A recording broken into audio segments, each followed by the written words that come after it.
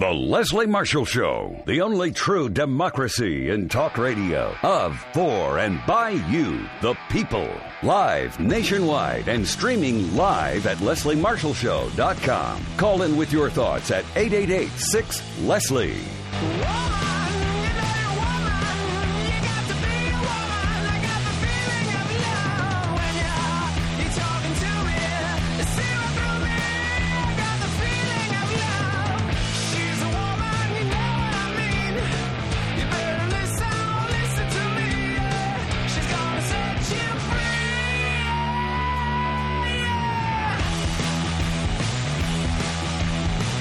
Here to set you free. Happy Tuesday. I'm Leslie Marshall. Very busy day today coming up in the next 3 hours here on the only true democracy in talk radio.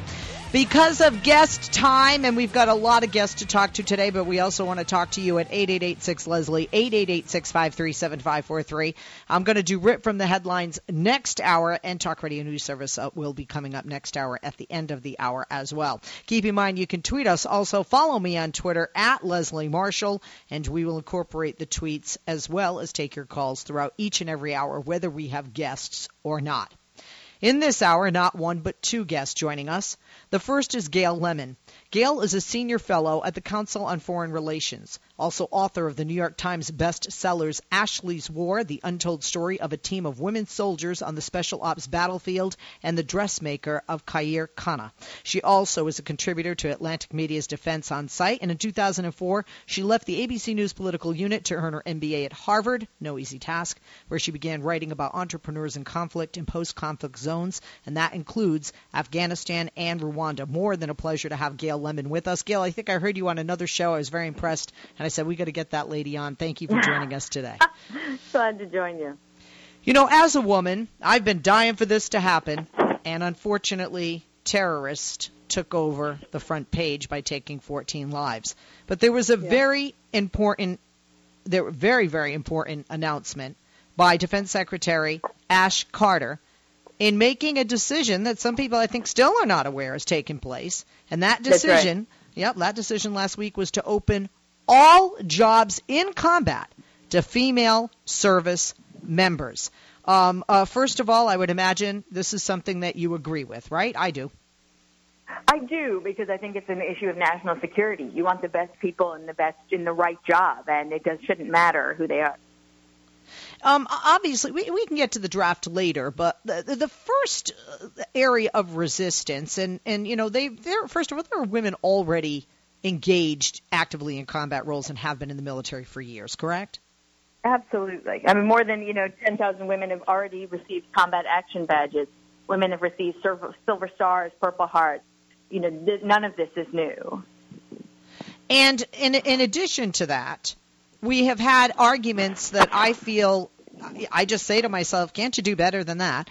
And one of the arguments is obviously, men and women shouldn't be together in small spaces. But we've already showed that even in non-combative roles, women, overseas or on a ship in the Navy, we see it now with people in Afghanistan, that men and women work alongside each other. And seriously, when people are bombing you, when you're looking out for roadside bombs on a daily basis, I seriously doubt that sex is on your mind. I just don't think that people look at each other like that, just like when, in our workplace, it's not a matter of he's a man and she's a woman and look at each other sexually, but more so just look at each other as colleagues that we hopefully respect and in these kinds of positions trust.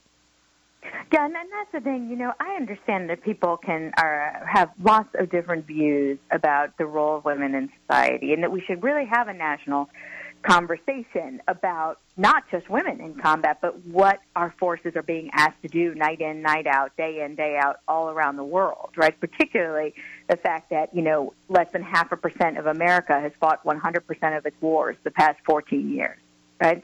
But, the thing that Ashley's War is a team story and a friendship story and a story of women who were recruited by Special Operations Command to go on Army Ranger and Navy SEAL missions back in 2011, long before the combat ban was lifted. And they were recruited because there was a battlefield need to have them out there.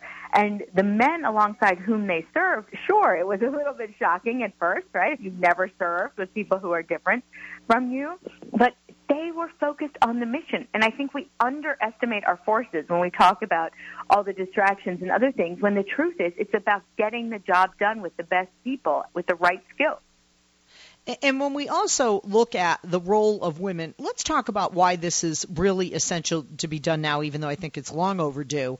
And, you've talked about this. When you have interviews in nations and especially areas like Afghanistan, even, Syria, Iraq, just name a Muslim country, and especially when you're getting outside the city limits, even within, you have to have women conducting searches of women or females. You have to have women conducting the interviews of women throughout towns and even house to house to abide by the culture and to be able to get the cooperation by abiding by the culture. That's right. The Ashley's War is about women who were recruited specifically for special operations combat missions because they were going on night raids to try to keep pressure on the insurgency, then rising up in Afghanistan even stronger than it had been the previous year, and trying to make sure they had all the information available to find the people and the places that were either storing weapons or planning attacks against Afghan and international forces. If you leave out half the population, which, male soldiers, no matter how good they were at fighting war, were never going to be able to speak with Afghan women, that meant that everything women knew and saw and understood about their own communities went left unknown. And, I talked to Marines and then certainly far more often Rangers because of the story, who would say, we had this capability on our 10th deployment and we should have had it on our 3rd. Those women should have been out there with us much earlier. And the truth is, women had been out there in 1s and 2s with almost no training on those operations because the battlefield required it. And Ashley's War was about the formalization of that in 2011. Now 4 years later, we're having a conversation about whether women should be there. And the truth is they've been there because America needed them. And America needs them now. We want the most capable individuals, regardless of gender, for the position. And women have proven over and over that they are the most capable. So let's dispel yet another myth. We do know that physically some men are stronger than women. But some women are stronger than men in other areas. And quite frankly, since Adam and Eve and finger dexterity, which can be very helpful if you are a sniper, can be very helpful, especially if you are a marksman or a marksperson, I guess I should say. And there are women already out there. I know, women in special operations. Women are in Delta. Women are in other places. We just don't know them as a country. And I think that means every time we have this conversation, we have to start at A instead of at Z, where we already are. And that was partly why I wanted to write Ashley's War, to show women had already been out there doing. But it's just one story. Women, I covered Army Ranger schools opening this summer. And, not a single one of those soldiers went to prove a point. These were young women who want to serve with purpose. They want to do the best job they can when their country asks. And for them, the idea of serving something greater than yourself is about serving their nation. And so, it really is about finding talented people and getting them in the right roles. And for years, this has already been happening. We just haven't been noticing. And why have we not been noticing, and why do you think we're noticing now? Is it because of the escalation of the war on terror? Because obviously when Defense Secretary Ash Carter was announcing this, the decision had been made before the attacks in San Bernardino. It's such an interesting question. I think we are noticing now for two reasons. One is that the war at last is front and center. You can say the war. The Afghanistan war is still continuing. American forces are back in Iraq. American forces are now going to be in Syria. People, I think, thought that they had a moment where we would not have soldiers who were in combat theaters, and we do not have that luxury at the moment. The second thing is the regulations are finally catching up with the reality. In 2013, Defense Secretary Panetta, and this is in the epilogue of Ashley's War, lifted the ban on women in ground combat and said, we're well past this, but now regulation is going to catch up with reality.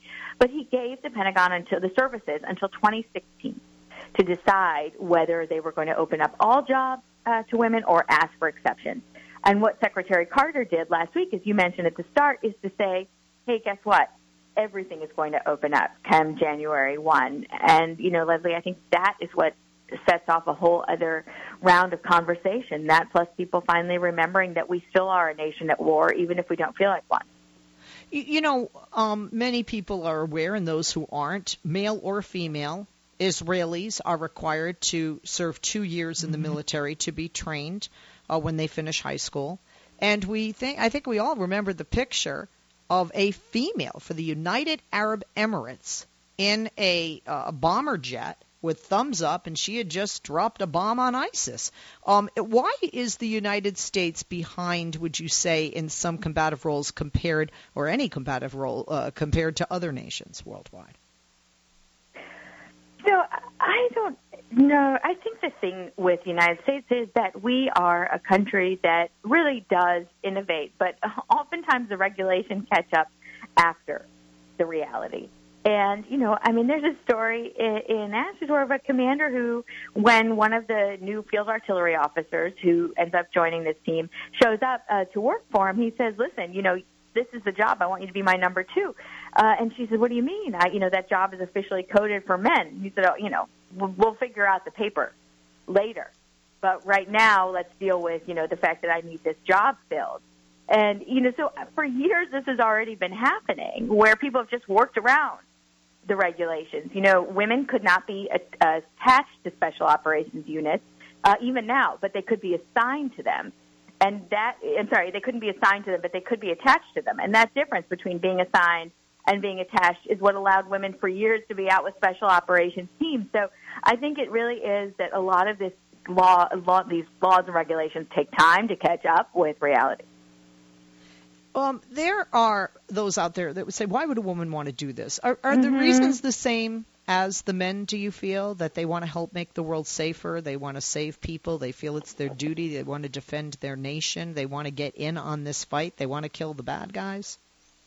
Yeah, I think it really is the same thing. It's about serving something greater and being part of this community. And I think what's so special about Ashley's War and the teams in it that went on for years after this story is that this was one of the first times women had been recruited, trained, and deployed as a special operations team for combat operations.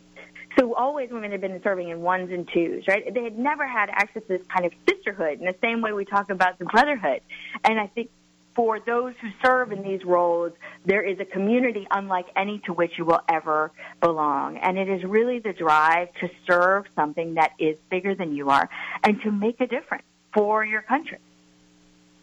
No question about it. When we look at the role that women play and this decision and this announcement, I feel that generally men now, and even men who have been in very high-ranking positions in the past, support this and applaud this decision because they have found over the years that women were an asset to their unit and they want to continue that going forward.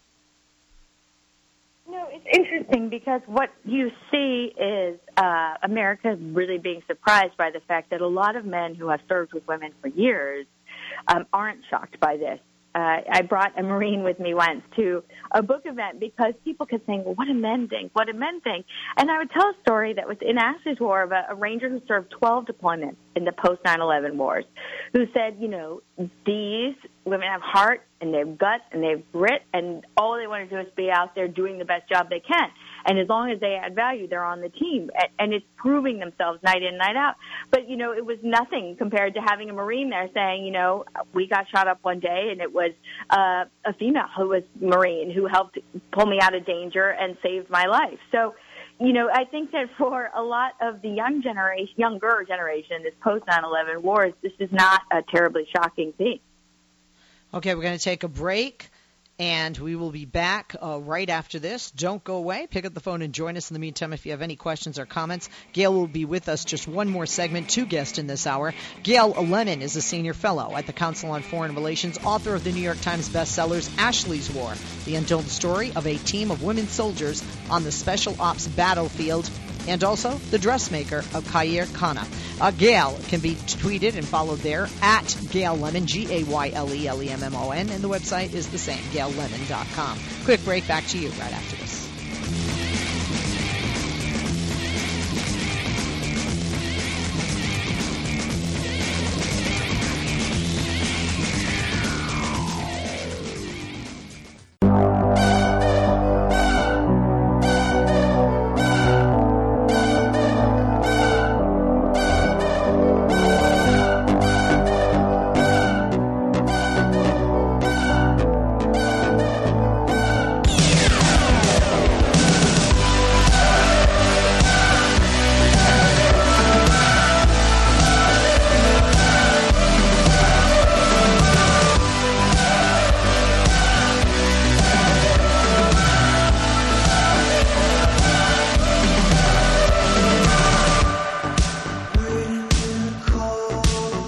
back with our guest, Gail Lemon, Senior Fellow at the Council on Foreign Relations, author of the New York Times bestseller Ashley's War, The Untold Story of a Team of Women Soldiers on the Special Ops Battlefield. Gail, thank you for holding. Welcome back.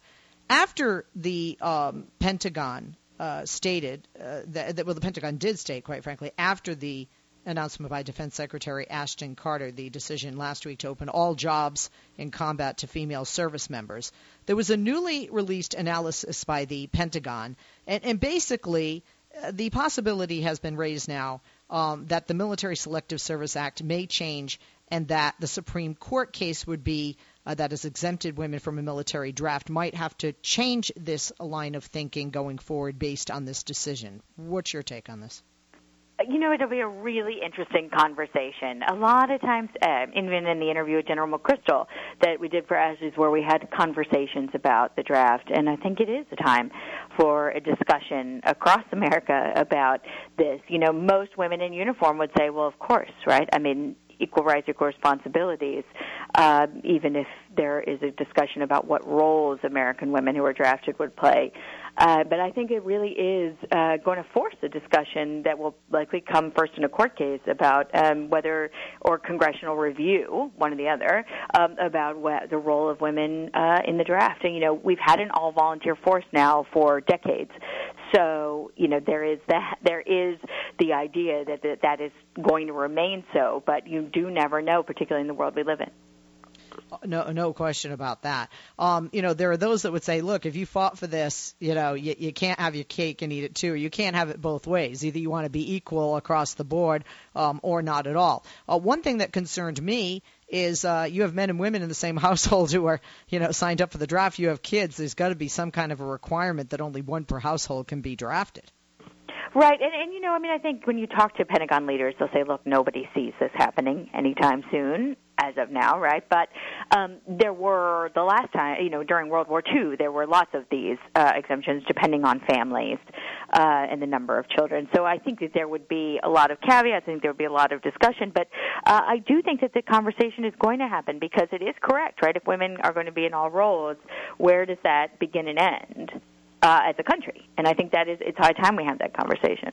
I really thank you for being with us, Gail. I'm sure we'll reach out again. Thank you, and thank you for... Oh, it's a pleasure to join you. Thanks for having me. All right, Gail, appreciate it. Gail Lemon, like I said, Senior Fellow at the Council on Foreign Relations, author of the New York Times bestsellers, Ashley's War, The Untold Story of a Team of Women Soldiers on the Special Ops Battlefield, also author of The Dressmaker of Makari Khanna.